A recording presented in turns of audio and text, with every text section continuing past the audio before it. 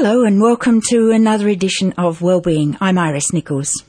My guest today is Dr. Bruce Whitehead, Senior Staff Specialist in Paediatric Respiratory and Sleep Medicine at the John Hunter Children's Hospital in Newcastle, and he's a conjoint Associate Professor at the University of Newcastle. Dr. Whitehead, thank you for coming in and taking the time out to come and talk to me.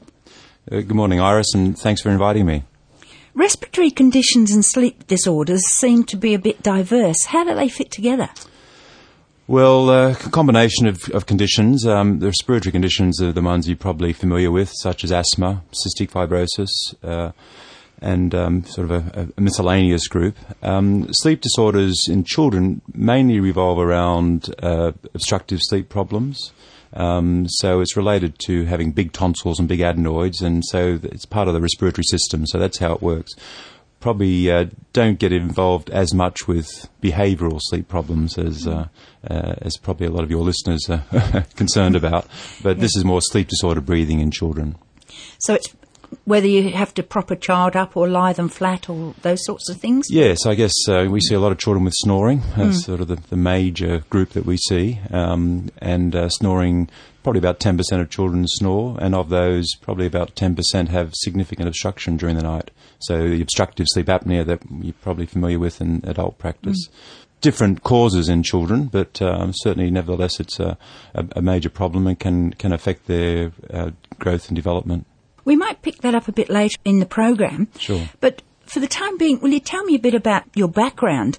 What made you interested in children's welfare? Well, I've always had an affinity for dealing with children. I was once a child myself. Really? And I always find them refreshingly honest. And I think certainly in my medical career, sort of dealing with children, they become sick. You know when they're sick. But once you treat them and make them well, they bounce back up and are healthy as normal. So it's really an exciting sort of group to treat, if you like. And I just felt, as I said, an affinity for dealing with them, and have always enjoyed that. I suppose when you're doing your student years and different specialties there, I felt much more comfortable in dealing with children than with the grown-ups.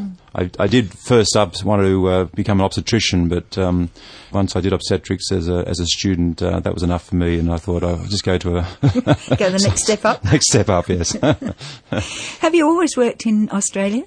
No, I did train in Australia. I did my medical degree in University of New South Wales and did about 3 postgrad years in Australia, and then in fact went to the UK for a year's working holiday and was going to do general practice training over there, but in fact got into paediatrics very much and met my wife and stayed 15 years and did all of my paediatric postgraduate training over there. Were you involved with Great Ormond Street Children's? I was indeed. I worked there for over a decade and involved in a very specialised area in heart-lung transplantation in children at Great Ormond Street Hospital. Were these heart-lung transplants, were they for kids mainly with cystic fibrosis? They were the major group that we dealt with. Fortunately, I think the care for children with cystic fibrosis has improved, and not as many children require transplantation as they did way back 20 years or so ago. But they were the major group. And there were other patients, those with congenital heart problems, with what we call elevated pressure in their lungs associated with that required heart-lung transplantation. But probably 75-80% were those with cystic fibrosis. What sort of percentage of children in England were affected by cystic fibrosis? Yes, it's the same in our population as well. It's most common in the Caucasian population, and about 1 in 2,500 children are affected with cystic fibrosis. That's the incidence of cystic fibrosis in our white Caucasian population. 1 in 25 of the population are carriers for the gene defect that causes cystic fibrosis. So it's one person with a carrier, another has a baby with another carrier, and they have a 1 in 4 chance of having an affected child with this condition. Do you see a lot of cystic fibrosis? Yes, they're a big group that we look after. We have a clinic at the Children's Hospital here in Newcastle, around 65. I like to to sort of broadcast that we've had such great success in the care of children with cystic fibrosis who used to not make it through childhood, now are living into their adulthood and living very fulfilled, productive lives as adults with this condition. But we probably have as many in the adult clinic now as we do in the paediatric clinic, which is awe-inspiring. Do they do the heart-lung operations here? Certainly in adults. As I said, the indication in children is not as major as it used to be, but the few children are being done in Melbourne. No other centres in Australia do children heart-lung transplants. Having said that, in St Vincent's Hospital in Sydney, we'll look after adolescents for this problem, and we'll do heart-lung transplants in those. Very few have been done in Australia. Organ donation in Australia is not terribly popular overall. What sort of response do you get from, I guess it comes from the parents? They've lost a child. If you ask them for the donation, what sort of response do you get? I mean, not you personally, but the medical profession. Sure. Well, I think it's something that we all need to think about. On our driver's license, we nominate whether we want to be organ donors as well. But I think it's important that organ donation is discussed amongst family members. It's one thing just signing consent, but it's also making sure that your wishes are known to the rest of the family. In children, it's obviously a lot more emotional topic. There's specific criteria for being an organ donor, especially for heart and lung organ donation. And they have to be in very good condition. They have to actually have brain death rather than sort of general body death, if you like. So the specific circumstances that you can actually be an organ donor, and I guess it's a very traumatic time to approach families about it. So that's why it's something that people need to consider, not dwell on, but to consider. I guess it goes along with all the things like making a will and organising your funeral and all of those sorts of things that you think about, maybe plan, but be aware of. Yeah, that's right. Yes, as I say, you don't want to be morbid about it, but something to consider. And certainly, an organ donor can give new life to many recipients. Does it matter for the age of the donor for the recipient? For example, say a child of 5 or 6 who needs the donation, would it have to be the donor have to be in that same age group? Yes, it's more related to size rather than age, but you couldn't put a 100-kilo heart and lung into a 20-kilo child, but it's sort of in the same ballpark region, if you like. But it's as I say, it's more height and weight related rather than age related. Overall, do you think that we're looking at being organ donators in a wider view these days than we were, say, a few years ago? Yes, I think so. I mean, I'm now out of that sphere, I suppose, but I think it's more topical, and we're not just talking about heart-lung transplantation, renal transplantation, corneal transplantation. Lots of different organs now are able to be transplanted, and with great results. Liver transplantation is one of the success stories, of course. And I guess it's something that people think about a bit more often. I guess there was always the possibility of trying to develop animal donors. Unfortunately, that doesn't seem to have been as successful as at first hoped. It seems to have died off. It has forgive the pun. Yes. So the pig donor was came with a bit of a fanfare a few years ago, but unfortunately hasn't really been as successful as we would have hoped.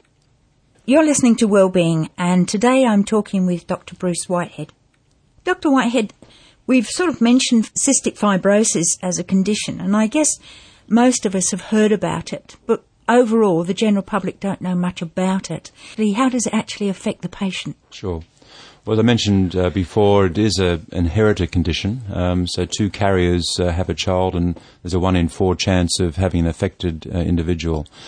The biochemical defect that causes this disease is a problem with transporting salt across membranes. So the effect is that in the lungs, they get very thick, tenacious sputum or mucus collecting, and that causes obstruction in the lungs and later infection and often severe damage to the lungs.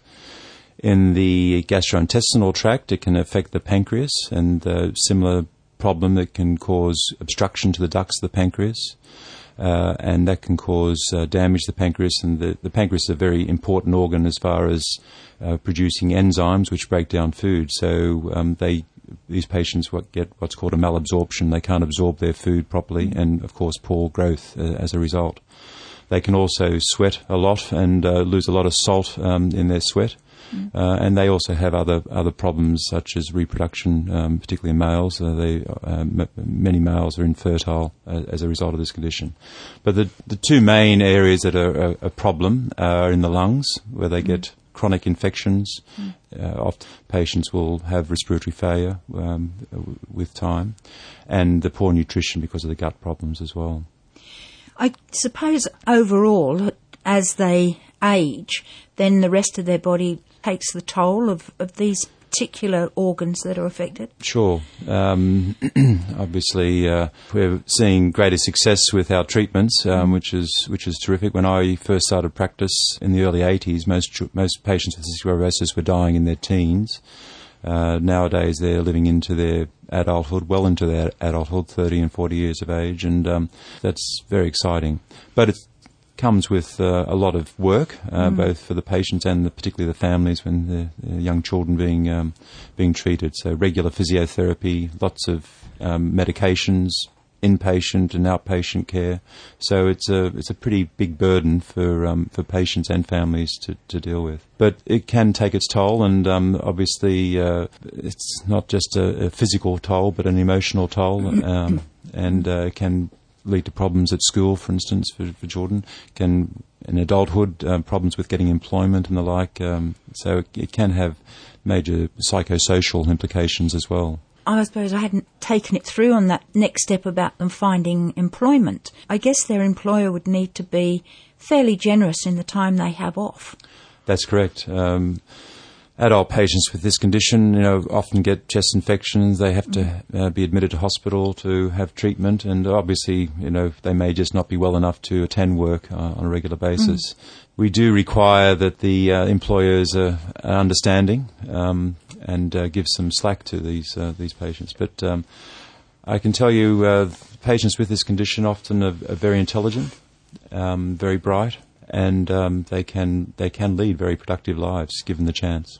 Once upon a time, I suppose we thought about a child being sick and they were kept indoors and away from coughs and colds and all of those things. But in fact, they become quite active and have quite active sporting lives too, don't they? They can. We certainly encourage lots of activity. Physiotherapy, as I mentioned before, was one of the mainstays of treatment in this condition. They do that regularly, and of course, regular exercise is part of that. That regimen as well. So we encourage lots of activity.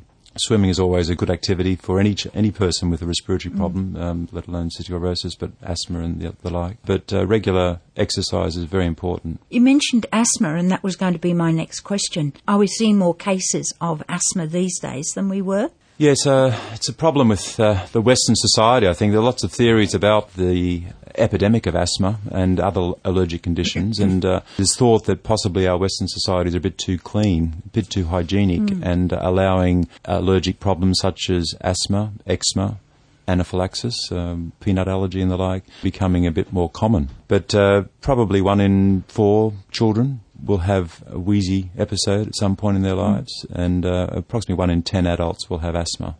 You mentioned about us not getting dirty. I mean, once upon a time the kids went out to play and they played in the mud and did all of those things. And coming from England, we used to have a saying that used to be, the kid's got to eat a peck of dirt before it dies. We do tend to be, your hands are dirty, we mustn't let you do this. And you change their clothes half a dozen times a day, all this sort of thing. So the kids really don't get a chance to build up an immune system, do they? Well, that's part of this theory. Interestingly, they looked at the incidence of asthma in the slums in South America and found a very low incidence. Of course, lots of other diseases and conditions there, but a very low incidence of asthma. And likewise in East Germany, once the wall came down, they found a lower incidence in the East Germans compared to the West German society, and thought because it was a more sort of basic farm-oriented lifestyle that these children were protected because their immune system had been activated, if you like, in the right way rather than in the allergic way. I can remember in England, a family across the road from us, I think there were 7 kids, and summer and winter alike in England. The kids were often barefoot and charging around.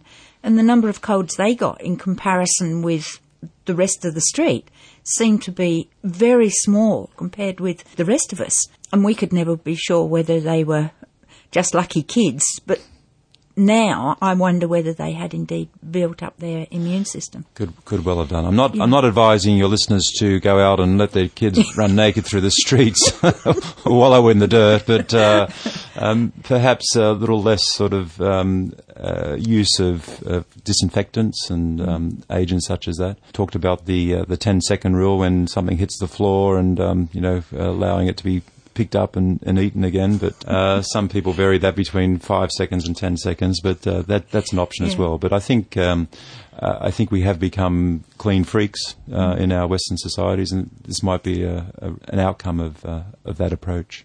Let's go back to asthma properly. What does it actually do to the airways? I suppose 3 main things in asthma. In the airways themselves, you get a lot of swelling of the lining of the airways, what's called edema, the airway. You get bronchoconstriction, so the muscles around the airways contract and cause narrowing of the airways, and you get a lot of mucus production as well, so that can block the airways. So those are the sort of 3 main things that occur within the airways themselves. And if you get narrowing of the airways, that's what causes the wheeze. Of course, irritation will cause a cough, and you'll get breathless because you can't get the airflow moving as well as you should be. So they're the main symptoms of asthma as well. And usually they're treated with something like Ventolin or something similar to... Yeah, I think the treatment in asthma has changed quite dramatically over the last few years, and we've got very effective agents to treat now, inhaled agents. So Ventolin is what we call reliever therapy. Its generic name is salbutamol, and different types of that around. But that affects and that helps with the contraction of the muscles around the airway. If you have more persistent type of asthma, then using an anti-inflammatory agent such as steroids, inhaled corticosteroids, something like Flixotide or Seretide is another one that people are probably familiar with.